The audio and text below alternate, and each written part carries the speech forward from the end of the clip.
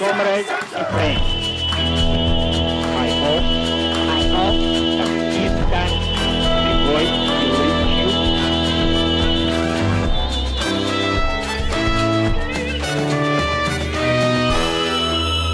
Hi everyone and welcome to Red Flag Radio. I'm Emma Norton. And I'm Chloe Rafferty.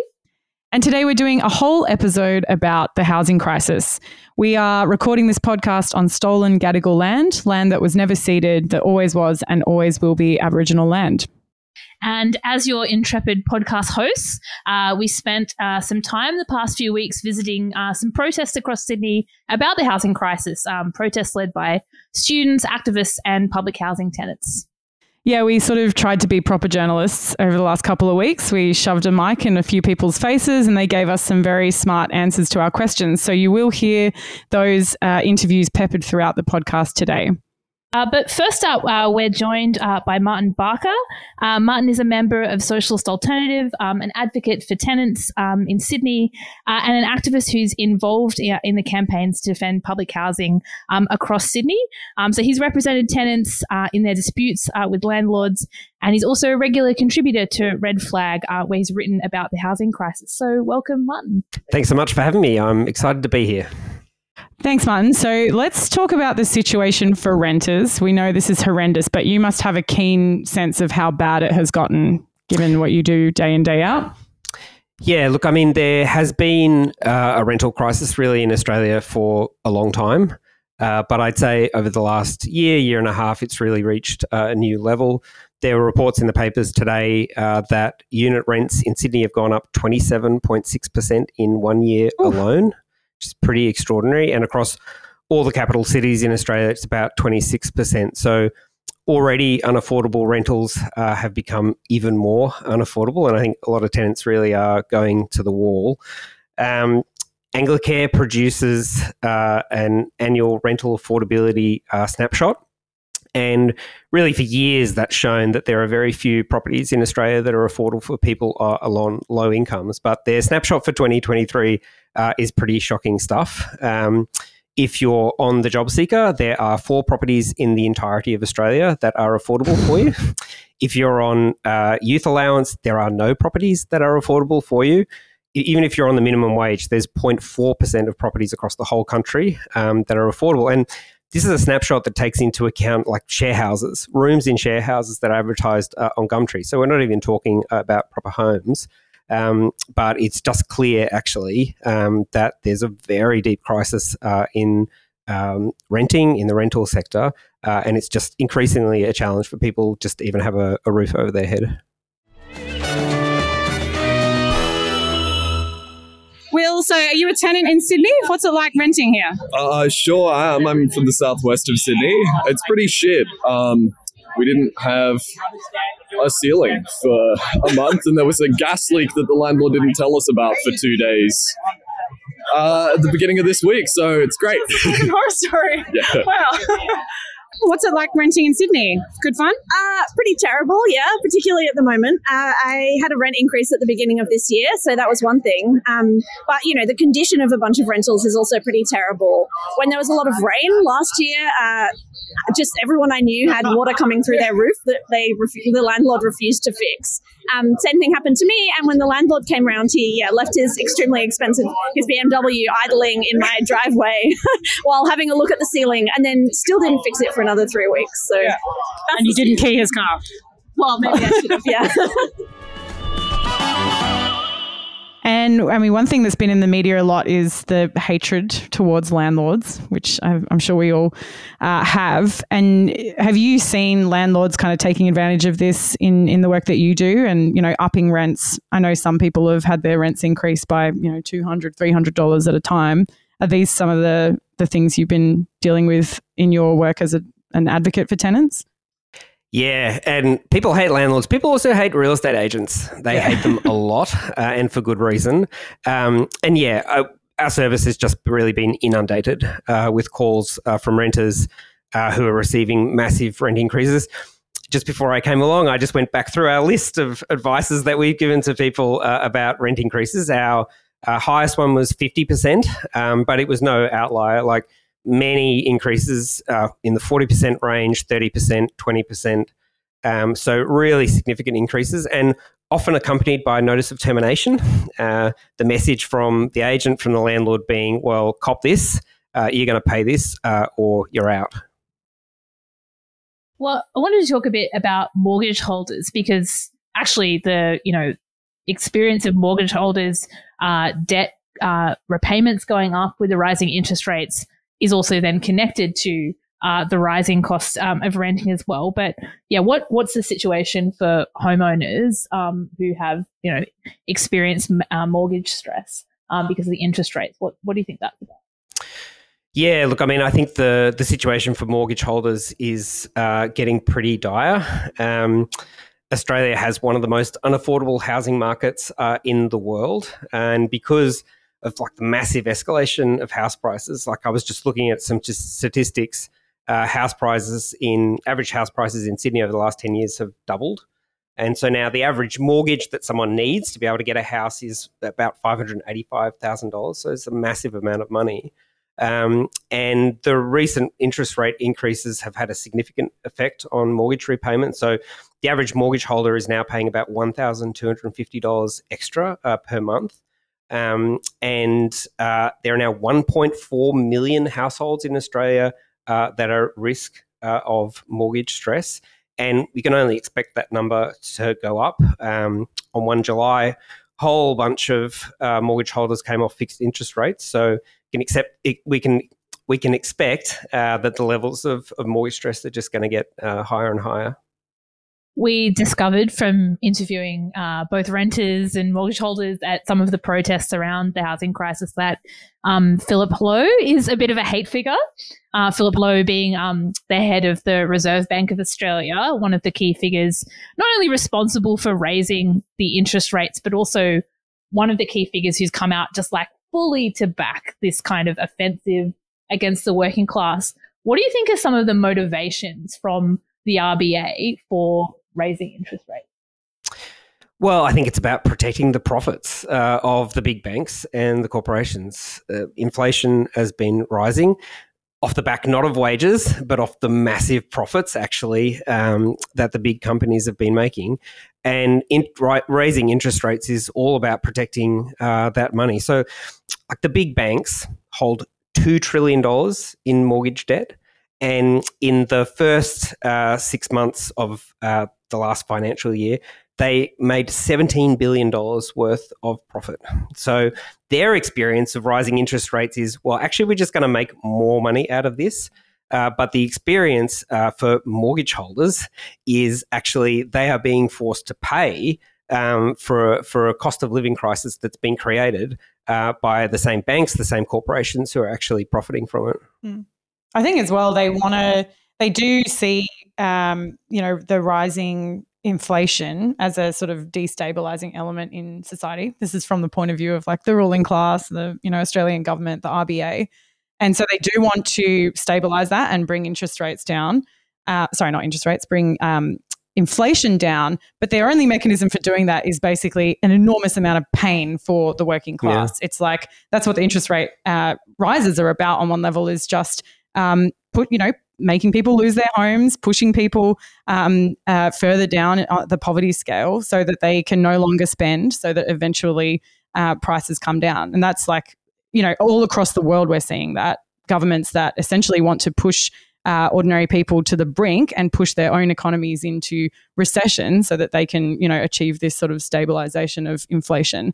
And I think the Reserve Bank in Australia, they're teetering a bit towards a full-on recession. But regardless of whether it actually officially goes into a recession, the outcome is an enormous amount of pain for working class people. And like you said, continued profits for the rich. Yeah, I think that's right. I mean, I think really the message from the RBA to working class households, to students is you need to suffer so that we can save you, really, which is just crazy. And you would have seen like Philip Lowe's been dispensing advice to people, which I'm sure they've been glad to hear. His advice to people who've got jobs is work harder, work longer. His advice to students who can't afford rentals was, wow, just get a few more flatmates. Like this is a guy... he lives in a $4 million mansion, leafy suburb of Sydney, actually bought his house with a government subsidised mortgage in the 1990s. So he's sitting in his mansion, he's on over $1 million a year and dispensing this sort of advice to people who are suffering at the hands of the interest rate increases that the RBA is making. Our comrades across the world. If Philip Lowe, our esteemed governor of the Reserve Bank of Australia, was here, what would you have to say to him? Fuck you. You go find extra hours right now as well. No, saying to work more and like getting into a share house, this dude's so out of touch. It's like, yeah, get into a share house. It's like we've been doing that for decades. It's like, fuck you. Well, if Philip Lowe was here with us today, what would you have to say to him, Declan? I'd say, Philip Lowe, I'm looking for a house, and I heard your $4 million Randwick mansion has a couple of spare rooms, so... Got a house now? Yeah, I'm looking to get a room. I'm a housemate. Yeah. I don't think I'm allowed to say. I don't know if we're allowed to say it on Red Flag Radio. Oh my God, you are scum. You are a terrible, terrible person. Everything you say is horrendous and bullshit. And I really hope that there is I don't think words can quite get through what I'm trying to say to Philip Lowe, I think. And Philip Lowe, he's a real warrior for the Australian capitalist class. Like, he pretty openly says the stuff that politicians usually don't voice out loud, that they want to drive up unemployment, that they, part of the pain of interest rate rises is making people spend less, i.e. working class living standards going backwards, and just pretty shamelessly getting out there and saying, oh, you plebs, you're lucky, you've never had it so good. Is the kind of message from Philip Lowe. I think one point worth making is, like, he can be a useful kicking bag a bit for the Labor Party, though, because, like, if the Labor Party, there's nothing that could stopping them from actually turning around when the RBA does it. Like, they didn't raise interest rates last time, but they probably will again in the future. They have in the past. There's nothing that would stop the Labor Party from actually just stopping that from happening, from legislating against it. Actually, one of the things that they want to do in their review of the Reserve Bank of Australia is get rid of their own power to stop interest rate rises, because it's very useful for the government to have the Reserve Bank as this totally independent. Yeah. Don't blame us. It's not our responsibility. Yeah. Totally. Yeah. Yeah. And I think that's a message really that Labor is trying to send about housing in general. This is something that's not within the government's control. This is about the market. There are market forces. These are uncontrollable. They just have their own logic. Whereas the reality, of course, actually is there's a whole heap of things that the government could be doing. And so much of what's happening in the housing crisis is the result of government decision-making. But they want to shift responsibility for that either onto technocrats like Philip Lowe or just onto the system. It's just the way the market works. Well, maybe moving on to some of that stuff, like one of the major explanations in the media and that the government has given for the housing crisis has been it's a supply crisis of basically there aren't enough homes. Some of them are also blaming immigration. Maybe we'll get to that in a bit. But one of the things one of the scapegoats they've used is local councils and basically ordinary people, the NIMBYs, the not in my backyard types, who apparently have been slowing over the last few decades the pace of development, who have said, no, you can't build that apartment. No, we don't want high density apartments, etc. And that's the problem. That's why there aren't enough houses now and the crisis has hit. What would you say to that? Do you agree with that? Well, I think that really these are the arguments of the property developer lobby. And if you look at the actual facts, supply of housing in Australia has actually outstripped population for years and years. But prices for houses have continued to go up. Rents have continued to go up. So really the issue here isn't supply. It's the fact that the homes that are being built on the basis of whether developers, investors can make profits from them, and they're unaffordable for the majority of people. And so I think when Labor talks about the problems with local councils, we can't get anything built, again, it's about shifting blame. It's about saying, well, it's not the government that's responsible. It's not the fact that this housing is being delivered for profit through a market that's responsible for the lack of supply, that actually it's ordinary people who are holding up supply because they don't want a development on their street or in their community.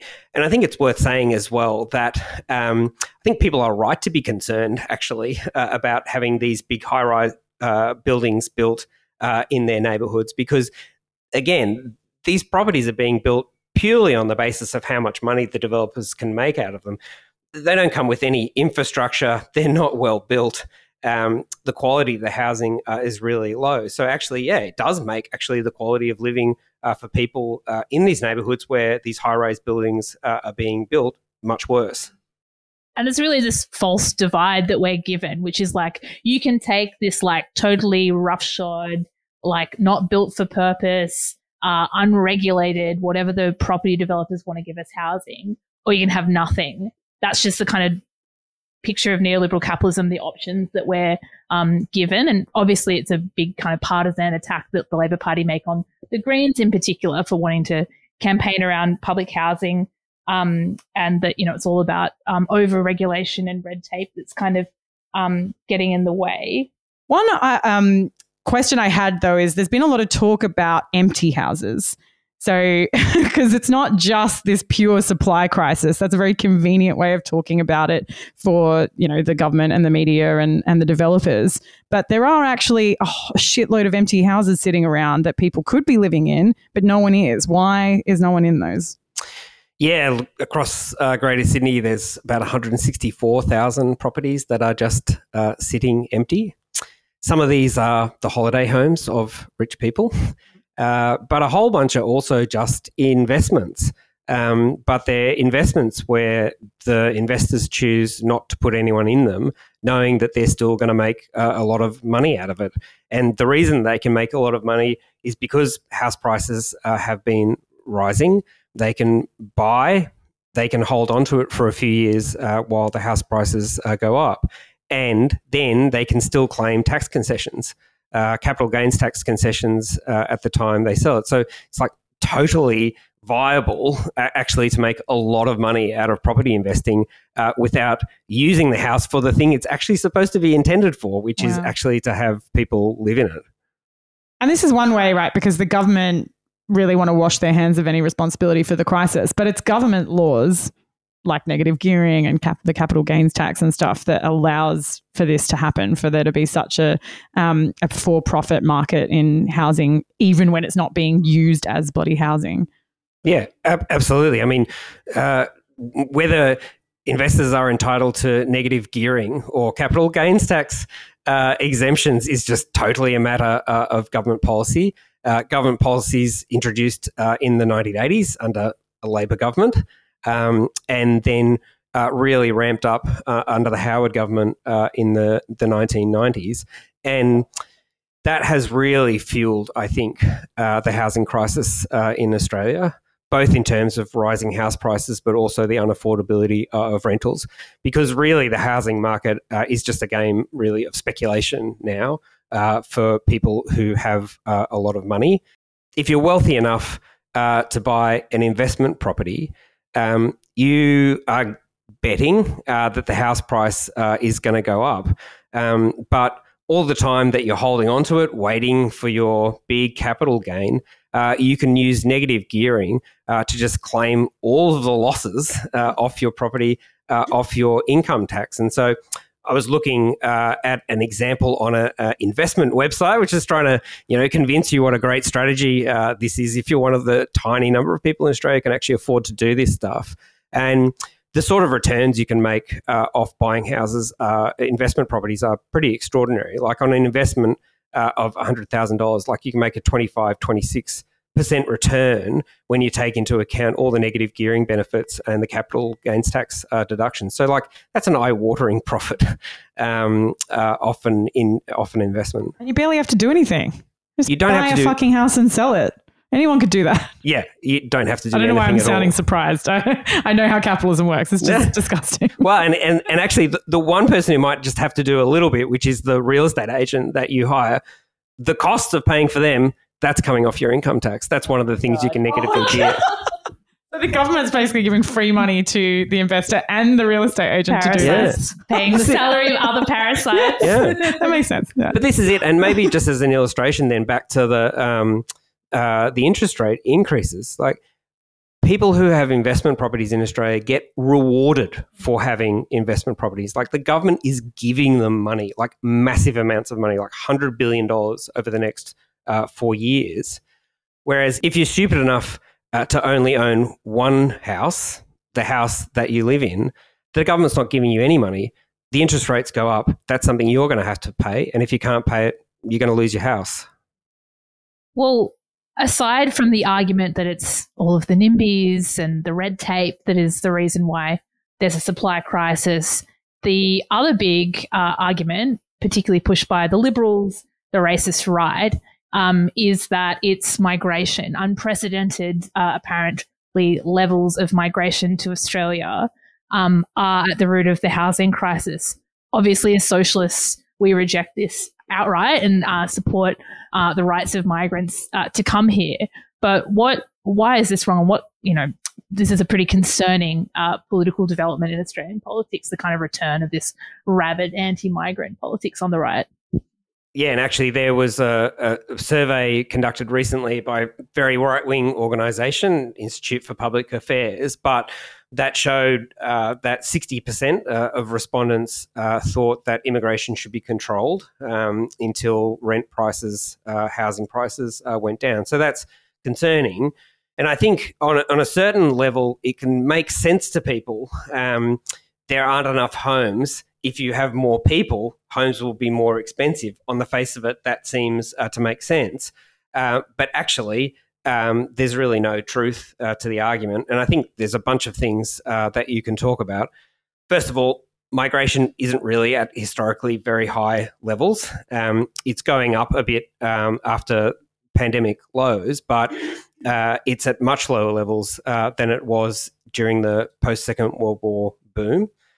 And so if migration was the issue, if migration actually was the thing that was making house prices more expensive or meaning that people couldn't get rentals, then you'd expect that Australia would have been in an absolutely terrible housing crisis after the Second World War, which is really when there was a boom in migration. And of course, that wasn't the case. But I think the most important thing is that picture of more people, of migrants, meaning that there are going to be fewer homes for people, they're going to be more expensive, just takes it as a given the market. That what actually matters is whether landlords, whether developers are going to be able to make money off building homes. So I think it's just one of the crazy things actually about capitalism is that there's a really desperate need for more houses at the moment, but actually fewer houses are getting built because there's a crisis in the building industry. So the problem really is the explanation for why house prices are going up, why rent prices are going up, is profits. It's not migration. And there's just so much that could actually be done to make homes more affordable, and none of it has anything to do with limiting migration. We could take all of the empty homes that there are in Australia sitting there and actually use them to house people. We could cut all of the tax concessions that are given to wealthy investors, the negative gearing, the capital gains tax exemptions, and lower house prices. And the government could actually just build houses. The government could be providing houses to people rather than just relying on the market and the profits of developers and landlords to supply housing. Yeah, I just find it so repulsive because the government, wants to blame not just the government, it's like the whole media have been reporting this as though it's like it's a migration-fueled housing crisis. That's what the ABC said yesterday. And it's like the government wants to, and businesses want to bring migrants here to exploit them and to make money out of them, basically, but they don't want to fucking house them because, like you said, housing in this country is just left up to a private market. So it's about whether individual, developers can profit at that exact moment. That's how they make the decision about whether to build a new house or a new housing development. Not the actual needs of people in this country. And at its most basic, migrants don't raise the price of rents or the price of houses. Migrants are not responsible for lowering people's wages. People's wages not even keeping up with inflation. All of the Australian bosses are. And you get a sense of just the utility of racism to capitalism. This is true in every country, definitely in Australia. When you hear some of the rhetoric coming out of Peter Dutton and the right in particular right now, that you can have this crisis. It's so clearly a question of class. The bosses, the landlords, the capitalists, the banks getting rich while people can barely afford rent, barely afford mortgage payments. But what is dominating the entire kind of compliant corporate media landscape? It's this, it's all about migrants. This question, the classic kind of divide and rule function that racism plays. And I think particularly given the fact that the Labor government don't have a response to any of this, they agree with the whole, they don't want to lower migration, but they agree that, the market is king and that migration is a problem and they want to pin everything on supply, that we're only going to see more and more of this kind of racist rhetoric from the right as the kind of broad cost of living crisis as well as the housing crisis worsen. Well, one really obvious failing of the government that hasn't gotten much media attention is the decades and decades of failing to build public housing, basically. And in this country, public housing has gone backwards massively. The vast majority of houses and apartments and stuff are privately owned. So let's talk about that a bit. Like one question is, there's a few different words that get used around this topic. There's social housing and affordable housing, and there's also something called public housing. Can you explain to our listeners what the difference between those terms are? Yeah, I think the term social housing has become really ubiquitous, but it is a very different thing to public housing. So social housing is an umbrella term, and it includes two different sorts of housing. There's public housing, which is housing that's owned and run by the government, by the state. But social housing also includes community housing. So this is housing that is not necessarily owned by the state and that is run by non-government organisations. In Australia, that's not-for-profit organisations, charities, large NGOs. But in other countries where they have social housing and community housing providers are providing a whole section of housing for people, it also includes for-profit. In the UK, there are for-profit providers that are providing social housing. So I guess some people would say, okay, public housing run by the government, it's not for profit. But then NGOs that are not for profit, that that's technically part of their title, not for profit. Why would we be against that, just because it's run by a charity or an NGO? These non-government organisations, they just run themselves like businesses. I was just reading an Australian Housing and Urban Research Institute report that they did about attitudes amongst community housing providers in Australia. And what the leaders of these organisations wanted to emphasise is that this is a business and it's about entrepreneurship and it's about growth for their organisation. So this is just the logic of any corporation. I mean, you can take any number of examples of organizations that might say, well, we're not for profit, but actually are just run like corporations and really on the basis of profit. The universities are a really good example of that. They make hundreds of millions of dollars in surplus. They run themselves just as ruthlessly as any other corporation. They're just not paying out dividends to shareholders. I think the other thing for government in shifting housing to non-government organisations is actually about the workers in those organisations.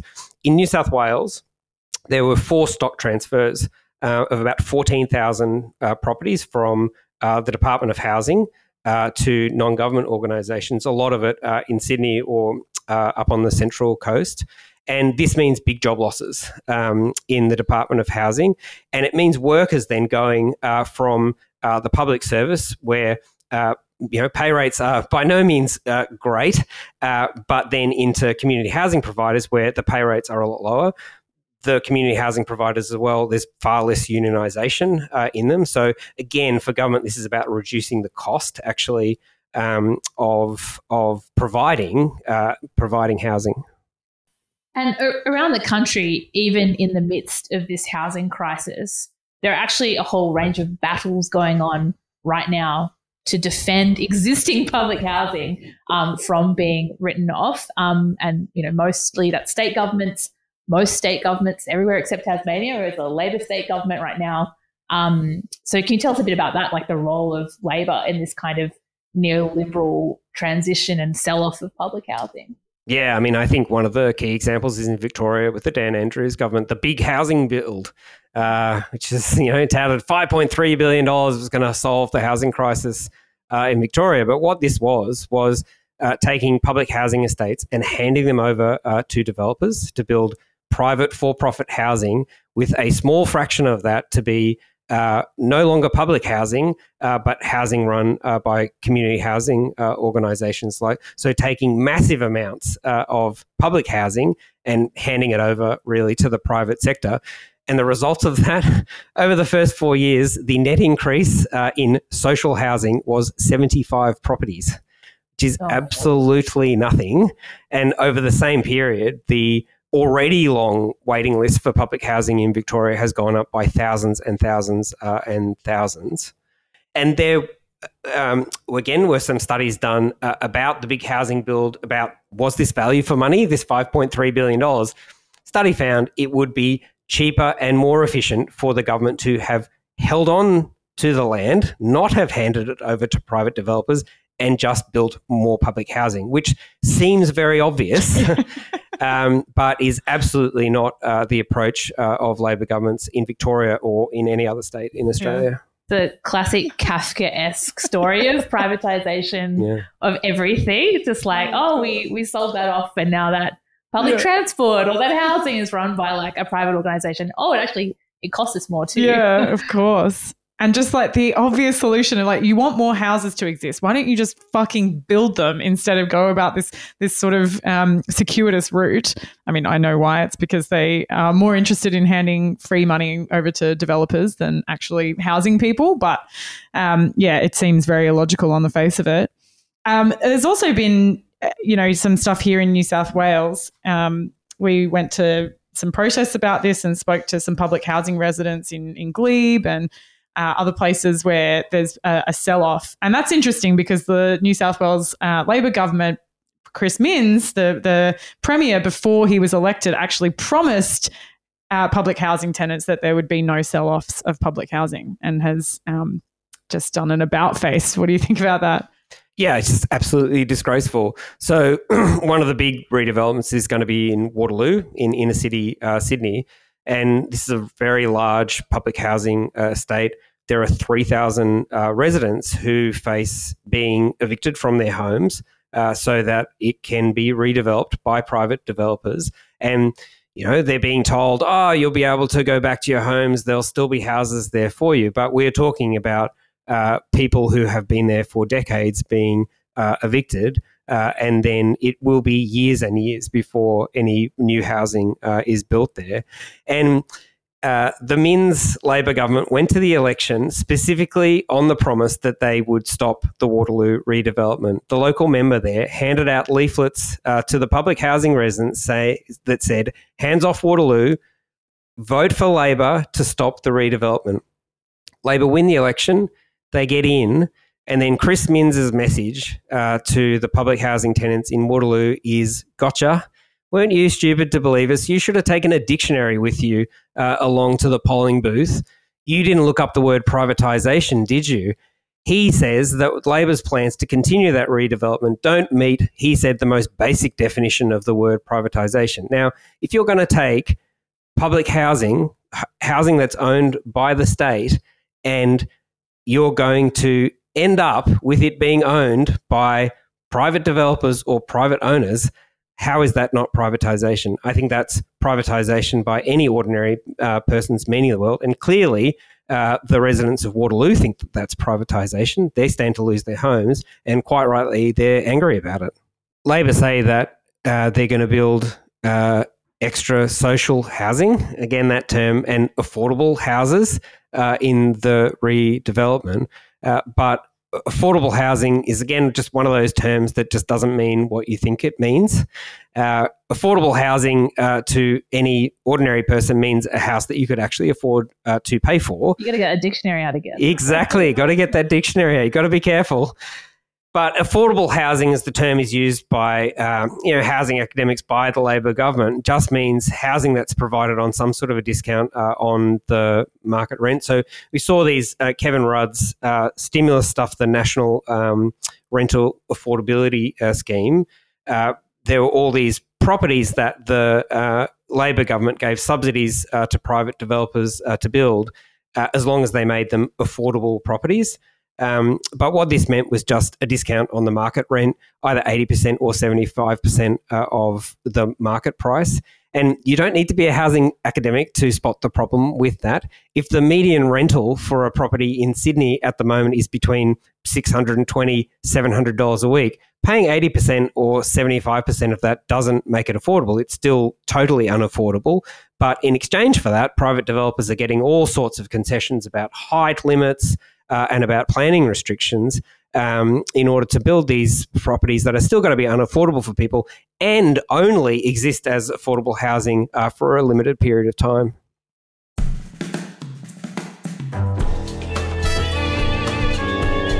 The way of the revolution, as Lenin Marx. Okay, well, I'm here with Carolyn Ienna, who's from the Action for Public Housing group and is a resident at 82 Wentworth Park Road. Can you tell us what's happening there where you live? Well, we got a visit from Land and Housing Corporation last year, and they said that they're going to demolish and, put up something else. One moment they were saying it's going to be 100% public housing, and I just scoffed. And then the next minute they said 100% social housing. Again, I scoffed. And they claimed that they were going to retain ownership of the site. And again, I scoffed. Some people have been relocated already. And also we had a few people die. One tenant had been moved, but he was just really in an awful state and he just got pushed out really in a very bullying way. And he had a lot more falls and it just escalated any illness that he had. And now he's passed away. And I'm being moved out to Catherine Street where my neighbour passed away. So it was his dying wish that I get that place because he knew that if I leave it up to them, they're going to give me some kind of dump. So what do you think about the state Labor government? Because they obviously promised they were going to protect public housing, probably one of the bases on which some people voted for them. Yes. And what have they, done here? Yes, exactly right. Rose Jackson has been to my building before the election and said, we're not going to privatise public housing. But she was wishy-washy about that particular building. And we had a round table, if you will. Wasn't round, but anyway, with other public housing tenants there and myself. And again, she was saying that they weren't going to privatise public housing. And what exactly has happened? And by the way, Rose, I didn't vote for you. So they outright lied to public housing tenants to get their votes, basically? Yes, exactly. Well, let's talk politics. Let's talk about Labor's housing bill, the HAF. What's in it and why is it rubbish? What do you guys think? So the big headline is that the HAF, the Housing Australia Future Fund, is going to build 30,000 social and affordable housing properties over 5 years. So for Labor, this is the solution to the housing crisis, but it's absolute rubbish. It's going to do absolutely nothing to address the housing crisis and is only set to make it deeper. So the devil really is in the detail of what this 30,000 social and affordable housing properties means, and also the way that Labor is saying they're going to provide the money for it. So the bill in its original form, the big headline was it's $10 billion for housing. But it wasn't $10 billion to be spent on housing. It was $10 billion to be invested in the stock market. And then returns from that $10 billion would be spent on housing. Not even all the returns. There was a maximum. It couldn't be more than $500 million. But actually, there's a real chance that the fund would make losses. In the previous financial year, these types of funds had lost money. And so if that were to be repeated in the future, actually, it wouldn't just be $0 for these properties. It would be a negative amount of money. And then also the 30,000 figure is just totally dodgy. So first of all, we're not talking about just public housing. We're talking again about social housing and, of course, again, that affordable housing. So not necessarily properties that anyone can actually afford to rent. But also the 30,000 properties is really just a fantasy. There was some analysis done in Crikey about, well, actually how many properties could get built with this money. And a generous estimate is probably about 14,000 properties over 5 years. Less than half. And so that is even not enough properties to house people who are living on the streets at the moment in Australia. It doesn't even go that far. So it doesn't even touch the public housing waiting lists as they are at the moment. There's probably about 165,000 households in urgent need of housing on the public housing waiting lists across Australia at the moment. And this is over 5 years. Like, those numbers are only going to get bigger. So the headline figures are splashy. It's 10 billion. It's 30,000 homes. But actually, this is going to do nothing to address the housing crisis. And just to put it even more in layman's terms, this is $10 billion to gamble on the stock market. And if they gamble well, you might get $500 million a year, which, again, look at the cost of housing. This is not very much. But also, if they do poorly, you might get nothing or less than nothing. Yeah, it's a joke. So what we actually need to address the housing crisis, the number can vary depending on the source, but it's between about 680,000 to 1 million properties, public housing properties, to address the housing crisis. And some academics say that really we need to be building 50,000 public housing properties every year. Now, that might sound like a lot, and to build 50,000 properties each year, which is probably talking about something like $15 billion, $20 billion a year. And again, that sounds like a lot of money. But then you compare it to what the Labor government is spending on other things. They're spending $100 billion on tax concessions for landlords over the next 4 years. They're spending over $300 billion, it's estimated now, on stage 3 tax cuts for the richest people in society. And they're spending between about $350 billion and $500 billion on nuclear submarines for war. You take that money and you spend it on housing, you could instantly solve the housing crisis in Australia. And actually, you'd probably have a few $100 billion left over to pay for things like maybe some extra schools or some hospitals. Or we could all live in mansions. Yeah. I think if Labor's able to pass the bill, that's done. It's not a situation where, I hate this phrase, but it's a floor, not a ceiling. This is just absolute rubbish. It is total fantasy to think that Labor would get this bill through and then maybe next year say, oh, we've had another thought about it. We're not so keen now on the stock market gambling. Actually, now we're just going to commit $10 billion to building public housing. That is not going to happen. In response to the Greens' unwillingness to pass the bill, there have been some changes to it. The stock market speculation is still in there.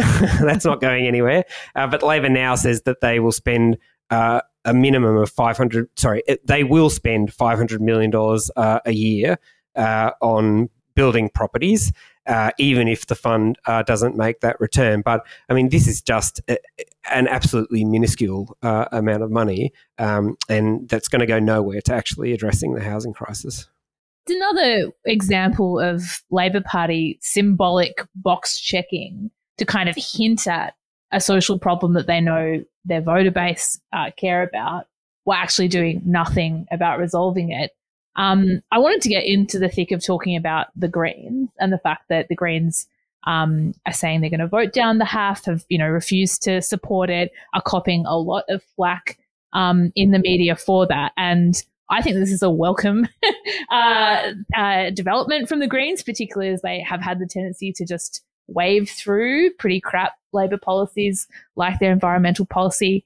What do you think about this strategy from the Greens and, strengths, limitations? Well, I think it's good that they've refused to pass the HAF in its current form. It's good that they're taking a little bit of a stand about it. Would have been good to see them take even this much of a stand over the safeguards mechanism bill. But yeah, I think they're right to say that this isn't going to address the housing crisis and it shouldn't be passed in its current form. I think what they're asking the government to do is still pretty modest. They originally said that they wanted $5 billion worth of direct investment into building housing. Weren't calling for public housing, calling for no challenge really to it being social housing, but obviously $5 billion of direct investment would be a much better amount of money. Still not what's actually needed, but certainly better than maybe $500 million. But they reduced that demand because Labor wouldn't negotiate about it to $2.5 billion. But they're also maintaining their demand that Labor do something for renters, that they need to impose some sort of rent freeze, or now they're talking about rent caps before they'd pass the bill. And that's had a little bit of an effect. The fact that Labor now says that they will commit the $500 million each year is a change that's come in response to the Greens holding the line. And Labor's also announced now that they will give $2 billion to the states, not attached to the bill, but for housing, which again, that's a result of the Greens holding the line. Again, totally inadequate. Like that $2 billion, the states aren't even required to spend it on building housing. They can, for instance, spend it on repairing existing public housing, which is in an absolutely deplorable state of repair. And actually, the last time a Labor government did something like that, which again was under Kevin Rudd, stimulus money, the state governments just reduced their housing budgets by the same amount of money. So the net effect was absolutely zero. And that may be something that we could see happening again. But yeah, I think it's good that the Greens haven't passed it. The bill's now been delayed until October. I think ultimately we don't know really what's going to happen with the bill. I think that it'd be difficult for the Greens to pass it without Labor making some more of a concession. But I think if Labor is prepared to come a little bit further, then we'd expect probably the Greens would pass it. Yeah, it's worth unpacking a bunch of it, right? So one of the major criticisms of the Greens is about rent, that there's just absolutely nothing in the bill for renters, which is true. And they suggested first a freeze, which would mean no landlord is allowed to increase rents for a period of time, which would have been good, obviously. But they are willing to compromise with the Labor Party and offering sort of a cap where landlords can increase rents, but only by a certain amount, and there's a ceiling on that.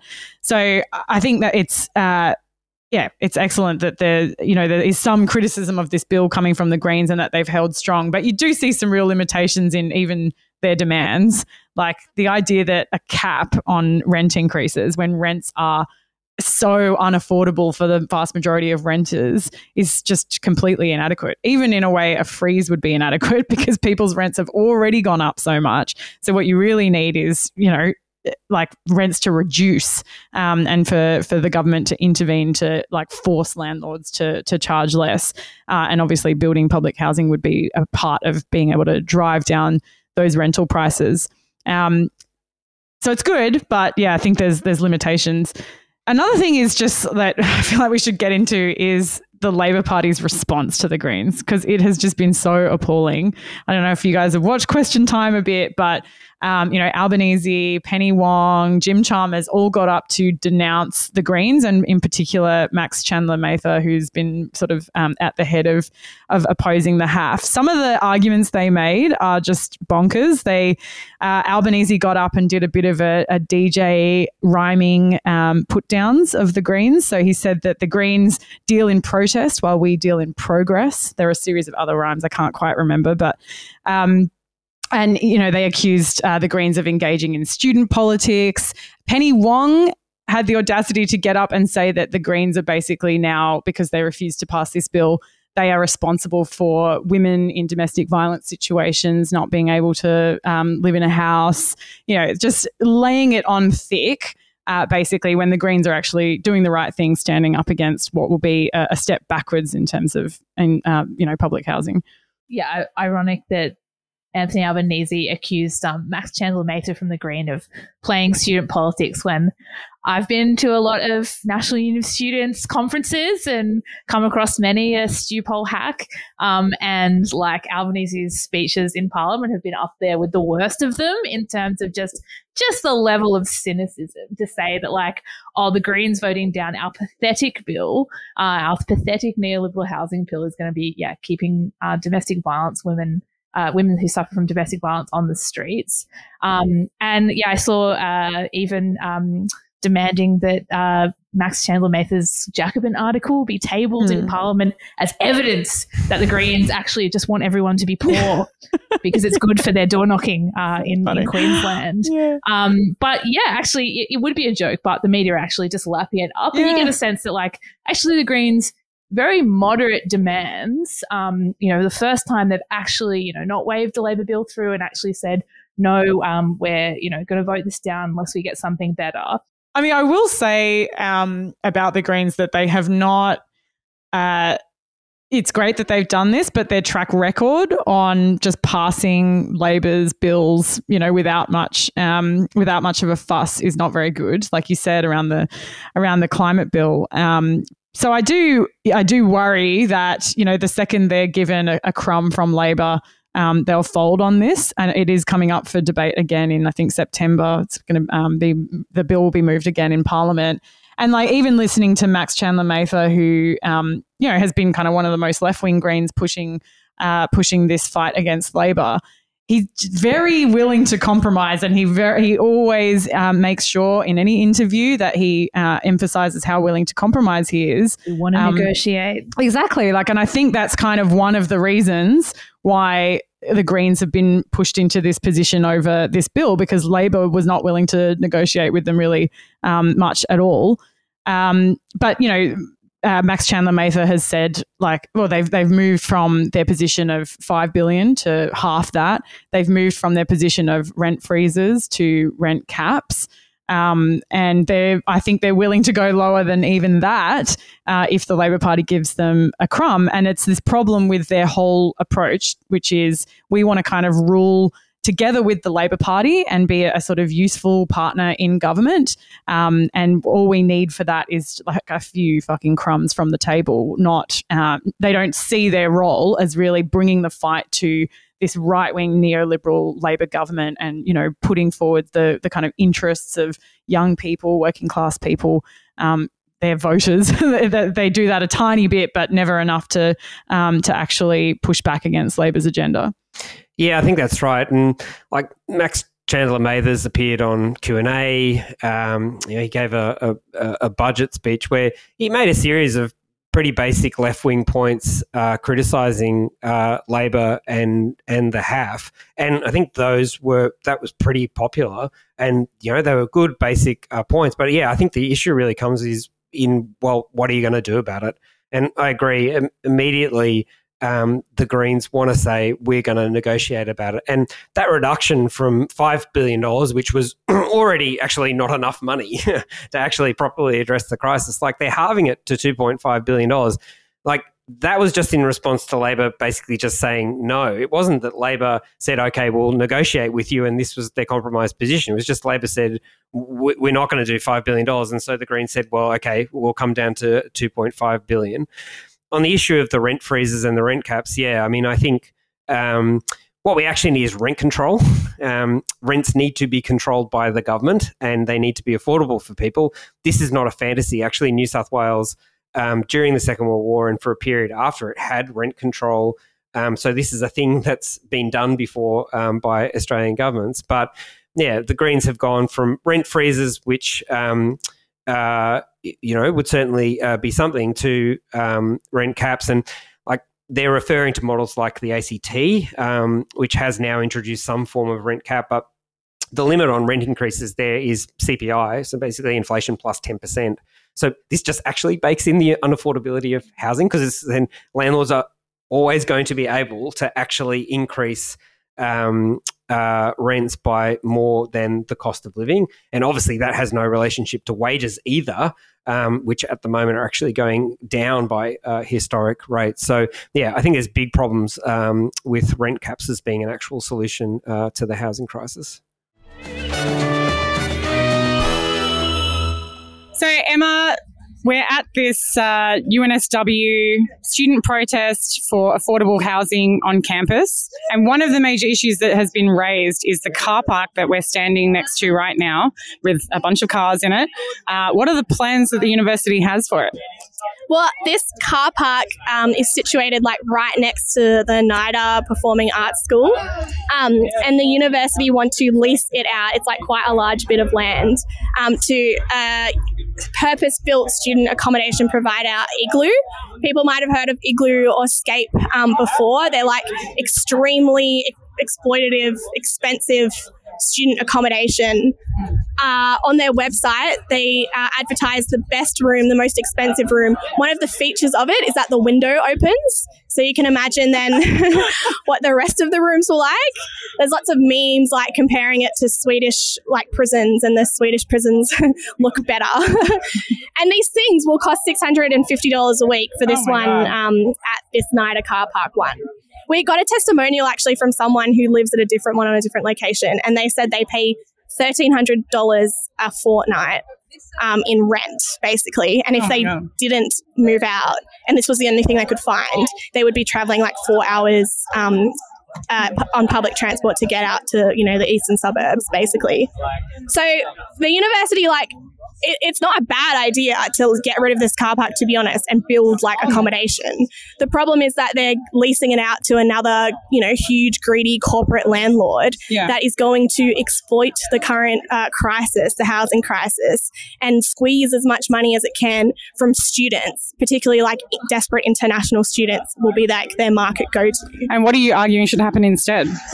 Well, we don't think UNSW should be leasing and helping this, corporate piece of shit Igloo build this accommodation here. UNSW make $16 million off their student accommodation. Wow. They should not make a profit at all. They pay their vice chancellor $1 million. There's lots of money that they get from research and whatever else that they sell off around this university. They should use that money, use those profits, and build a student accommodation, stuff that's actually worth living in and is nice. And they should charge it at cost value to make sure it's affordable for students. We think that should be $100 a week, because that's what a third of an income of welfare would be, which is what is needed to not experience rental stress. So they should actually just cap rents at $100 and shouldn't assume people have to work part-time, shouldn't expect students have to study and work to be able to afford any of their accommodation. Thanks for listening, everyone. That's the end of part 1 of our 2-part episode on the housing crisis. Make sure you catch part 2, where we delve into how capitalism has shaped our cities and we talk about some of history's inspiring high points in the struggle to defend public housing. Don't forget, you can subscribe to our Patreon. Just look up Red Flag Radio, and be sure to follow all our coverage in Red Flag of the unfolding housing crisis. Until then, we have a world to win.